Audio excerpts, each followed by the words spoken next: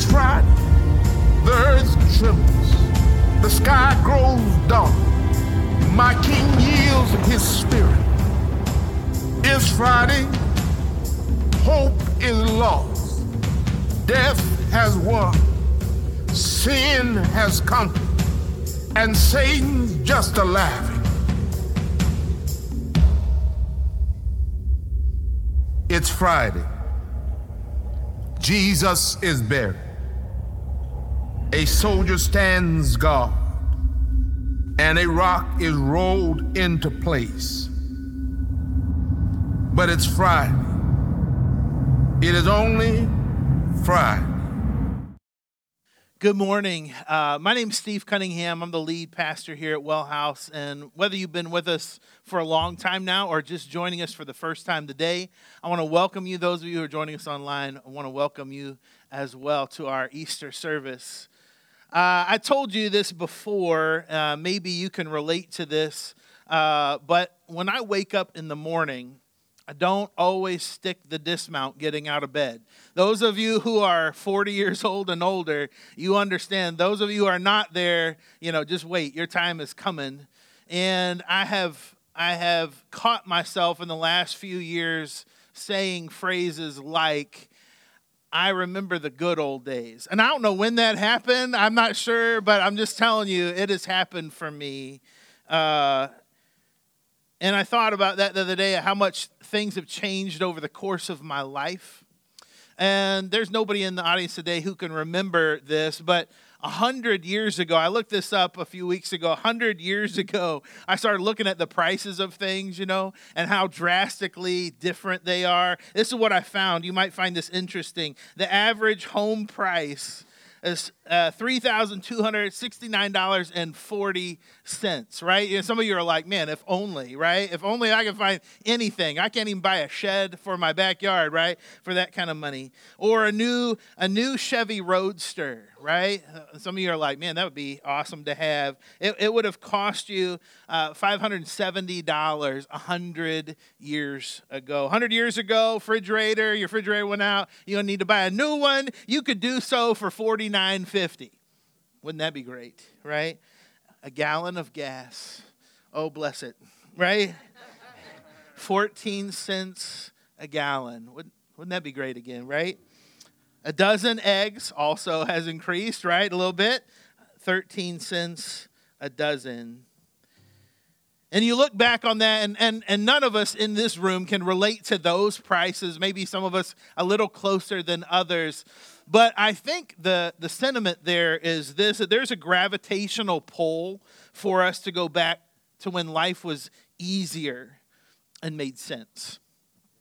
There's a gravitational pull, right? Have you ever caught yourself like going back to a time where you're like, man, if we just had it like that again, if it was just, if there was a way that we could kind of go back in time and make that happen like that again, man, if we could just go back to where it was easy and it just all made sense. I don't know if you caught in the video at all, one of the phrases that kept repeating over and over again, they didn't know. And this is true of Jesus' followers, that when they watched him hang and then die on a cross and they were buried, they didn't expect that a dead man would raise back to life. See, that's what they didn't know.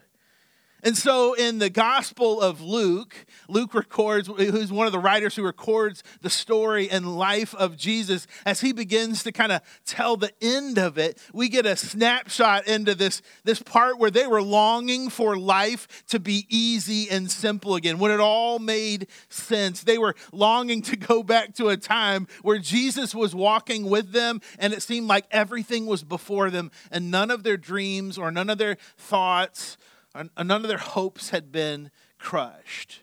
And I don't know about you, but there's been times in my life where all of those things have rang true, right? All of my dreams felt like they were crushed. All of my hopes, they were just kind of hanging on by a thread. And this is the story that we find shortly after Jesus has been killed and placed in a tomb and his body no longer there. It's Luke 24, verse 13. This is what it says.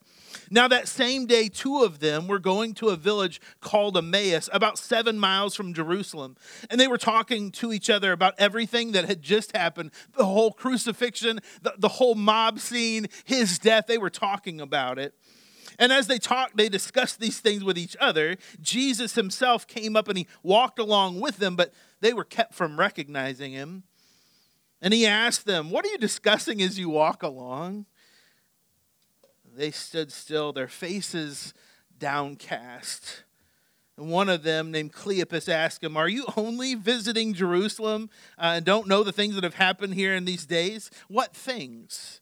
he asked. "About Jesus of Nazareth," they replied. "He was a prophet, powerful in word and deed before God and all people. The chief priests and the rulers handed him over to be sentenced to death, and they crucified him. But we had hoped that he was the one who was going to redeem Israel." And what's more, it's now the third day since all of this took place. And in addition, some of our women amazed us. They went to the tomb early this morning, but they didn't find his body. They came and told us that they had seen visions of angels who said he was alive. And then some of our companions went to the tomb and they found it just as the women had said, but they didn't see Jesus. See, they didn't know everything that they had hoped for. Can you hear the desperation in their voice? Can you hear that longing to go back? Remember when he was a prophet and a teacher and all the things we had hoped for. But they don't look like they're going to come true. In fact, dead men tend to stay dead. And that's where they were that Sunday morning. See, I know this to be true of all of Jesus' followers, is that in life you will experience pain and despair. I would love to promise you, I have 6 kids, I would love to promise each one of them, like, listen, in life, I will protect you from all of that. You won't have to worry about going through hard things. You won't have to wrestle with deep things. There won't be times in your life when you wrestle with hope and you wrestle with things that just kind of seem to crush your spirit. I would love to take that all away from them. But the truth of the matter is that all of us eventually go through a time will you experience pain and despair, and that's where they were. And what I found to be true too is this, that pain and despair often lead to doubt and confusion. You can hear that in them, can't you? The pain and despair have switched to doubt. We thought, we had hoped. And now what? What do we do? Where do we go? There were some people who were running to the tomb that day, but they didn't see what they expected to see, and now they're confused. See, the cross was meant to do that. It was, in fact, meant to cause pain and despair and doubt and confusion. The Romans had built the system in such a way that somebody would be flogged publicly, drugged through the streets publicly, put up in a public display, and die a public death. And this was the symbol for pain and despair and doubt and confusion. But you see, they didn't know that Sunday was coming either. See, what was once known as the symbol of death and despair, Jesus turns into the symbol of life. And that's why we gather today. If Jesus did not rise from the dead, we have no purpose in gathering. We have no hope. But he did. Today, we asked you, invited you to bring flowers. And if you didn't, we have enough for you. And straight towards the back, you'll see a cross. It's covered on the sides and back with chicken wire. And we encourage you as a family to go here in just a moment. You can place flowers into the cross as a reminder for us that Jesus takes even the most hopeless situations, the times where you're the most lost, things don't make any sense at all, in complete despair and utter confusion.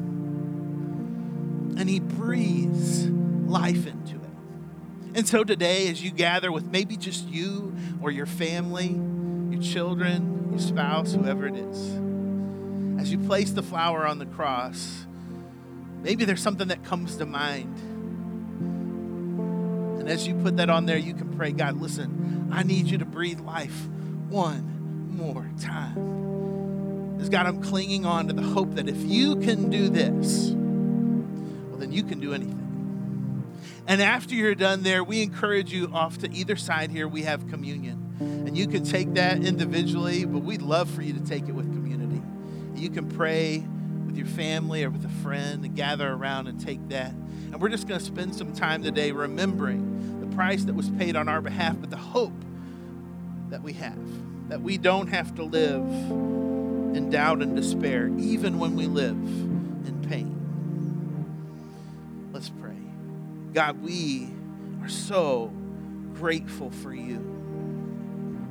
We're so grateful for everything that you've done, that you have taken what was the symbol of death and that you've turned it into the symbol of life for us, and that you give that freely. So God, as we remember what the cross stood for and we watch it transform into the symbol of life, would you do that for us? Whatever the symbol of death is for us today, whatever the symbol of despair is for us today, would you help us have eyes to see how you're turning that to your good? And then, God, as we gather around tables today, would you help us remember how much you love us, that you would give your very best, even for our very worst. We pray all this in the power, might, majesty of your great name. Amen. You're dismissed to go with your families back, place a flower on the cross, and then take communion.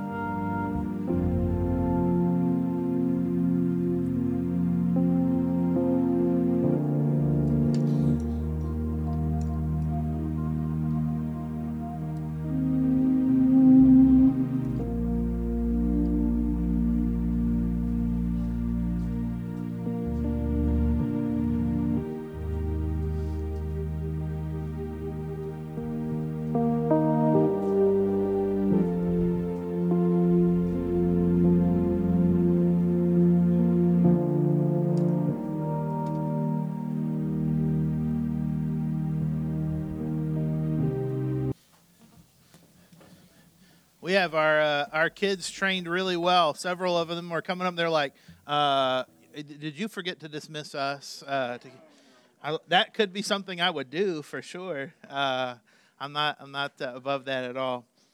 I think about this in my life, and I don't want to claim this over your life, but it's certainly true for mine. I've been in places before where it just seemed like nothing was really working out like I had hoped, and I couldn't necessarily see how it ever was going to. Ever been there before? Good, three of us. So the three of us are going to go get lunch together today. The rest of you are awesome. I think that's pretty normal. I think it's pretty normal to feel like, man, I just don't know if this is ever going to really work out. And I wonder that day if those two women who are walking on the road to Emmaus and talking about things, if they ever thought like, all right, what do we do now? We had given our life over the last, couple of years to this guy, and what do we do now? Like, what does that look like, and how do we move forward from that? Maybe a better way to phrase that question is, how do I reclaim joy and peace in my life now? How do I reclaim that? I had it once and it all felt right and it was good, and now it's not so good anymore and I don't really know what to do. You see, the story is not over. Do you remember them talking and they said this phrase, what's more is that it's been 3 days. Well, see, there was a custom that they believed at the time that you could die, but your spirit was kind of still hovering around your body for about 3 days. And then after 3 days, what they believed was your spirit would eventually kind of leave. All right, it's been long enough, you're dead, and now the spirit leaves and it's gone. And so they would say, all right, after 3 days' time, you're not just like dead, you are really dead. No hope. And when they're telling Jesus, who they don't recognize at the time as Jesus, listen, what we want you to understand is not only did all this horrific stuff happen, not only we see this and we witness this, not only we go through this whole thing where we thought he was going to be the Messiah, we thought he was going to be the one to restore Israel, but not only was he crucified, he's dead. No hope. See, how do you reclaim joy and peace in your life when there's no hope? Verse 25 in Luke chapter 24. Then he said to them, how foolish you are. By the way, guys, don't start an argument with your spouse that way, right? I mean, I've tried it. I've even said it's in the Bible. It does not work. I'm just saying. And how slow to believe all the prophets have spoken. Did not the Messiah have to suffer these things, then to enter his glory? And beginning with Moses and all the prophets, he explained to them what was said in Scripture concerning himself when we started this series, For You, for me. That we talked about this idea that since the very beginning, since Genesis, since the original sin in the garden, Jesus has been for you. The whole Bible declares in many different ways how God is for you in the life and death and resurrection of Jesus is for you. And as they approached the village to which they were going, Jesus continued on as if he was going farther, but they urged him strongly, stay with us, for it's nearly evening, and the day is almost over. So he went to stay with them. And when he was at the table with them, he took bread and he gave thanks and he broke it and he gave it to them. And then their eyes were open and they recognized him, and he disappeared from them in their sight.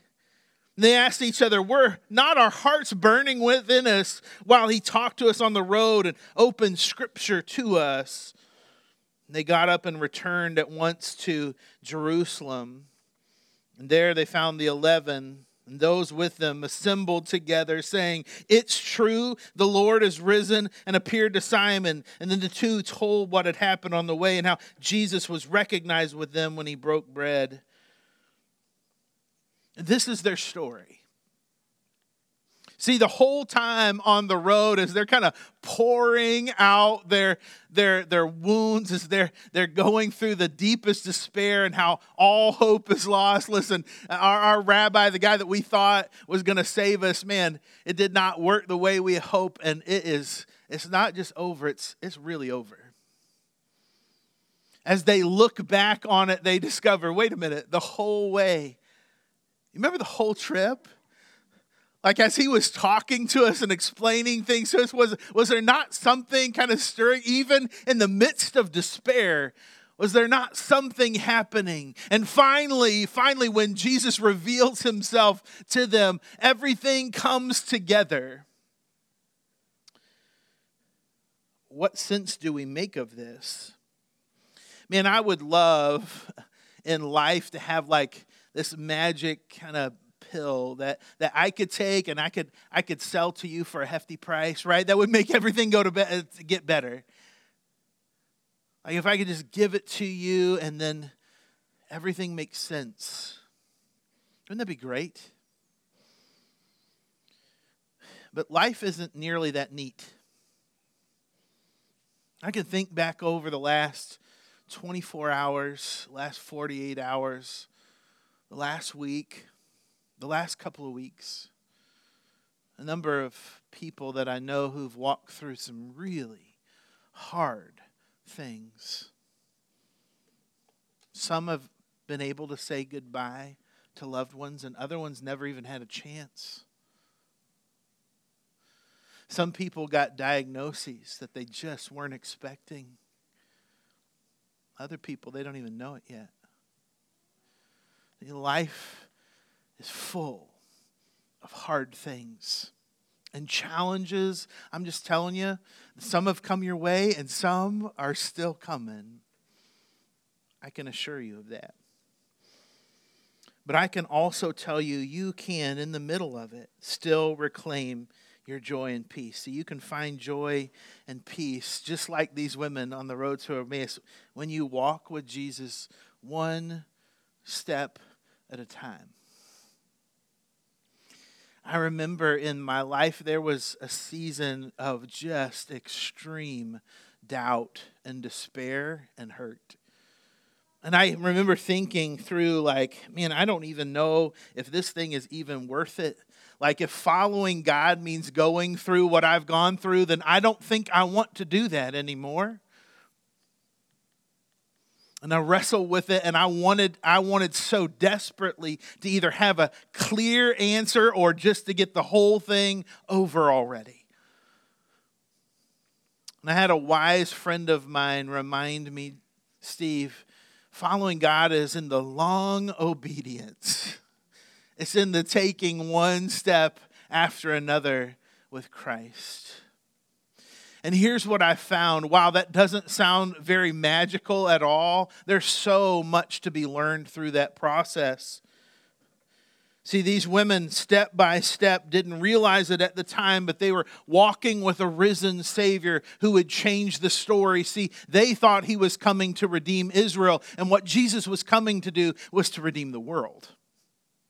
See, maybe God's plan for your life doesn't look like your plan for your life, but he's doing something great in and around you, and you get to participate with him, to walk alongside of him, and your story matches up with his story as he redeems the world. And some of that is through you. And you get to choose to walk in obedience with him, even when it's messy, even when it's hard, even when you think, man, things could not get any worse. They couldn't get any harder. They couldn't get any more challenging. They couldn't get tougher. I couldn't suffer more grief. God said, just take one more step with me on this journey. I promise you that I'm redeeming things. I'm taking what is broken and I'm restoring it. And I'm telling you, I would not be standing here today if that were not true. And some of you can say this exact same thing in your life. That's true for you.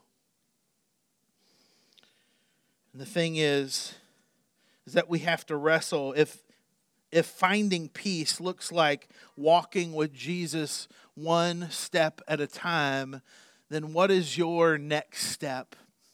What's your next step? What does that look like for you? Does it look like saying, all right, God, I'm wrestling with this thing and I want to give up, but I'm just going to hang on to you and trust that you're still good and trust that you can still give hope. Maybe that's your next step. Maybe for some of you, you're not in a season of despair, but you see other people who are going through that. And your next step is to say, all right, listen, God, I want to be salt and light to the people around me because somebody's been that for me. And so I'm going to walk with somebody else through this path. If that's you, then take the next step today. For others of you, your next step you've been thinking about for a while, you're like, listen, I'm ready to move my relationship with God further through the water of baptism. I know several of you have been thinking about that, and you're ready to make that commitment today, and that's wonderful. And we have an opportunity today to baptize some people right out here, and that's wonderful. Maybe your next step is just committing to Christ today, just to say, all right, listen, from this day forward, man, it's not me I'm living for, it's Him. Whatever your next step is, we encourage you to take one more step with Him today to find peace and joy in your life. See, there's no easy answers to hard things. Oh man, I wish there were. But I can tell you life gets way rougher when you're walking that road alone. And that's why we have a body of Christ, the church. And that's why we don't point to ourselves, or we don't have it all together. There's nobody perfect here. But we know and we worship one who is. So today, if you're thinking about taking a next step in baptism, in just a moment, I'm going to walk towards the door. I'd love to meet with you. We can talk and get you ready for that. And if you want to take another next step, our staff, our shepherds, our lead team, we would love to walk you through that process today. Whatever that looks like for you, but please hear me say this. Whatever hope you have lost, I can tell you there is a God who redeems and restores all that is broken. And it may not look like you had thought it was going to look, but I can tell you that when God fixes it, it is truly fixed. So may the Lord bless you and keep you. May the Lord make His face shine on you and give you peace. To Him who is able to keep you from falling and present you before His glorious presence without fault and with tremendous joy. May you be swept away in God's love for you and transformed through the Holy Spirit's power within you. Thanks be to the only God, our Savior, who is unparalleled and unchanging, who is matchless and merciful, who is supreme and sufficient, who is before all things and through all things and in all things, both now and forever.